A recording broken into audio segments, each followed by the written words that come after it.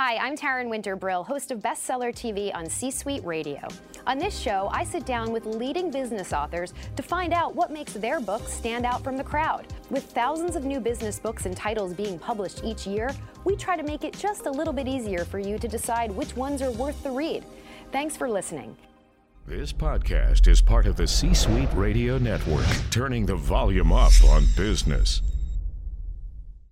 Hi, everybody. Welcome to Bestseller TV. I'm Taryn Winter-Brill. We're here with Stacey Hanke. She's the author of Influence Redefined: Be the Leader You Were Meant to Be, Monday to Monday. Great to have you with us, Stacey. Thank you. I'm honored to be here. Thanks for the opportunity. So right off the bat, the title really grabs you, Monday to Monday. What's the story behind that? Why those specific days, let's say not Monday through Friday, a typical work week? Right. We really believe, and we redefine influence throughout the book, that true influence, true authentic and consistent influence is Monday to Monday.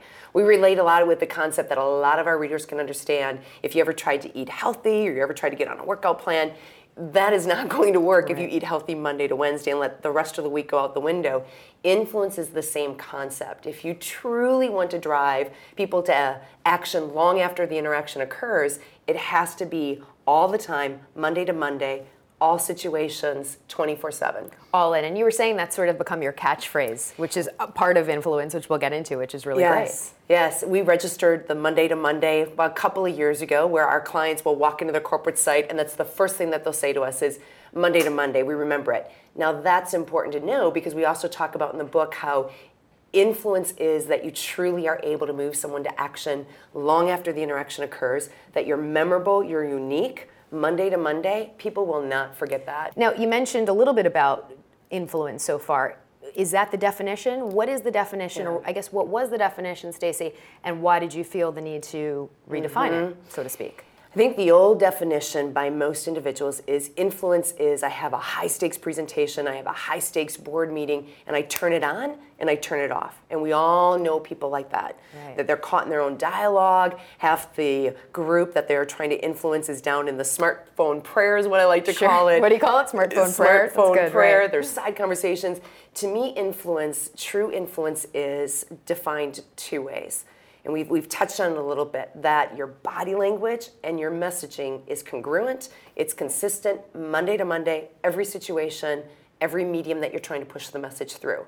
That's definition number one.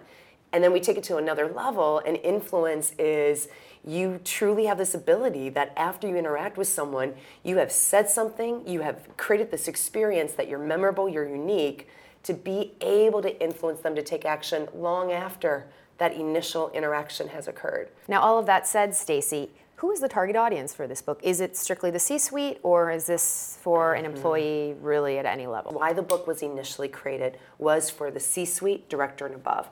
I truly believe that if those individuals are not having influence Monday to Monday, no one's going to follow them, no one will act on what they have to say. It also will not be a trickle-down effect in the company. On the flip side, anyone can also benefit from the book because we all communicate 24/7, both verbally and non-verbally, that anyone is going to be able to take nuggets from it. Right. So it's sort of, you're saying it should start from the top, ideally. However, if you're looking to climb the ladder, it's good to have sort of these tools in your toolkit to have influence, so your boss is impressed. That's sort of an idea. It is. And that's really just talking from experience. When we go into a corporation, I can easily tell what type of leadership is on the top. How so? You can tell by the amount of influence that that group has, how they interact with each other. You can tell, is their nonverbal messaging truly consistent, truly genuine with what they're saying? Right. And if that is yes, you meet the top leaders and they're demonstrating that. Tell us a little bit about your background. Sort of what do you do, and what made you sort of feel you had the guts to write about what influence is and how to redefine it and where the gaps are? Stacey Hanke Inc. started 13 years ago. And throughout the 13 years, about 5 years into it, when I was the keynote speaker and speaking on this topic of influence, clients would come to me and say, come teach our CEOs how to do this. Teach our sales folks how to do this, because those are the two profit centers of any corporation. At that point, I thought, wait a second, I can't do this by myself. We started to build a team. So we have a team of 12. We're based in Chicago. Great. But we have 7 instructors that go out and they deliver our workshops. We do a lot of mentoring for CEOs. And throughout the years, what we started to realize is most individuals believe they're more influential than they really are. Interesting. Why is that? There's two things that are happening. First, feedback is flawed. And that's actually one of the drivers of influence that the model of the book is really the base of the book.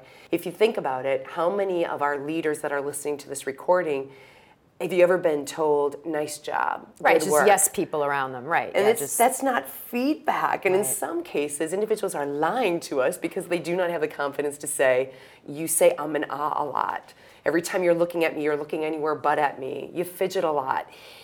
That's problem number one. Second, I'm a true believer that if we're not constantly being audio recorded or video recorded and seeing ourselves through the eyes and ears of our listeners, we're going off of how we feel versus fact. C-Suite Radio. You write in the book, Stacey, that leaders unknowingly sabotage their own influence. What did you mean by that? I think what happens, again, it goes back to feedback is flawed. Either they're being told what they want to hear, or the video recording is not happening.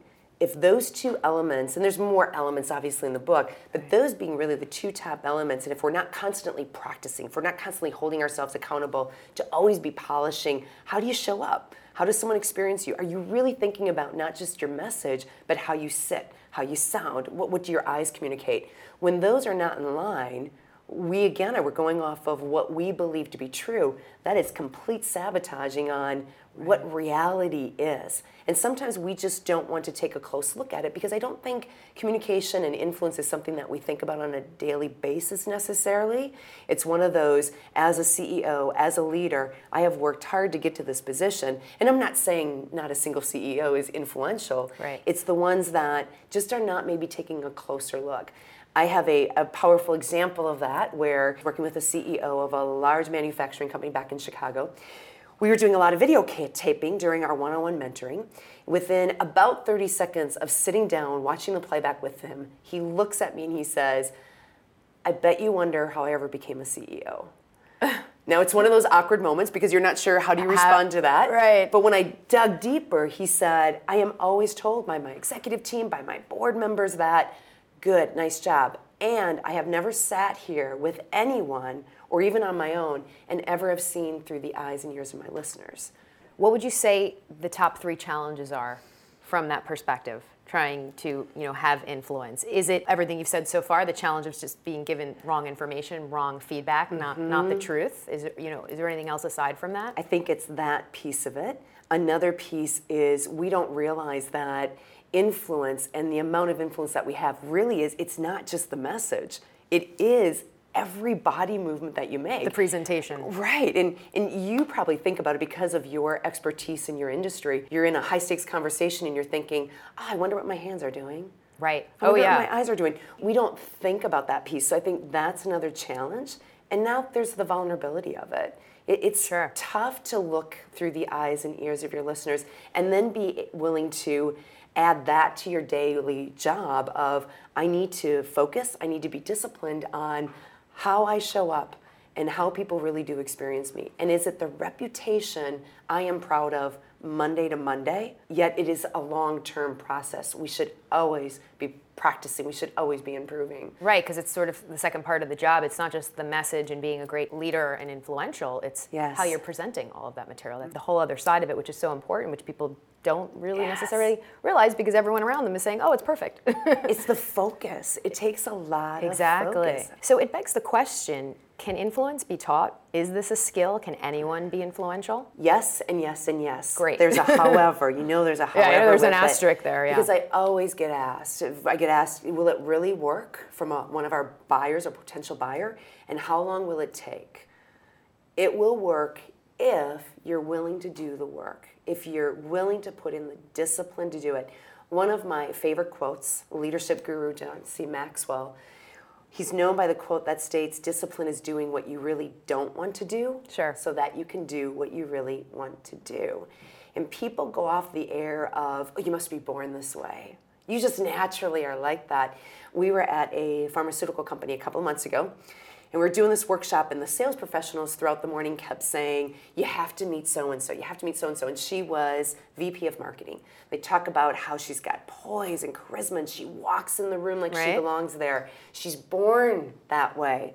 Well, I wanted to meet her, and randomly I ran into her during our lunch hour in the hallway. I'm sharing with her all this feedback. She's got this grin on her face as I'm sharing this feedback with her, and I'd asked her, why are you grinning? And she said, because they have no idea how much work I daily put into what they see. This goes even beyond communication. Anything that we do professionally and personally, it means that they've done the work. And anyone can do the work. It's just, are you willing to put the discipline into that piece in addition to the many other tasks that you have in a day? We haven't even had a chance to get into the model, sort of the redefinition of influence and how anybody can be influential.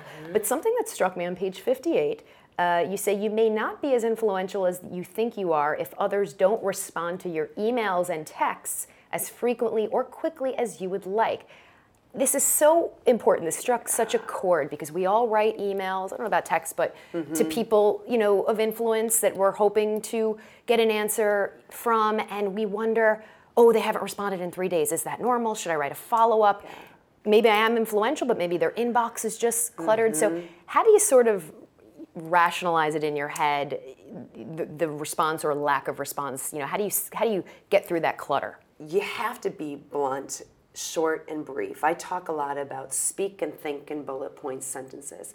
Have a purpose, have an action step. Why should they respond? Something as simple as, give me a call this week. You know they are not going to call you. No. Because your message is how many other messages 24/7 they've already received. We live in this whole new world of work called noise. It's something as simple as, what date works best for you? Monday at 10, Tuesday at 8. Great. It's catchy subject line. So it's specifics. It's making sure that if I am sending you a message, it truly is for you, and I do not copy the entire company in it. And suddenly my reputation is, when you see my name in your inbox, she never really says anything important anyway. I'll get to it eventually. And that's what I mean by you've got to stand out. And now that you get so many emails, you get so many texts, also make the determination, is the email the right element to move this person to action, or should you start hanging up the email, picking up the phone, or getting up and actually having a conversation? So doing both, or figuring doing one out first? Which one's going to work the best. And you talk about that in the book. I talk about that in the book. Yeah, it's very good. Also, just in terms of what to title an email, do you recommend caps?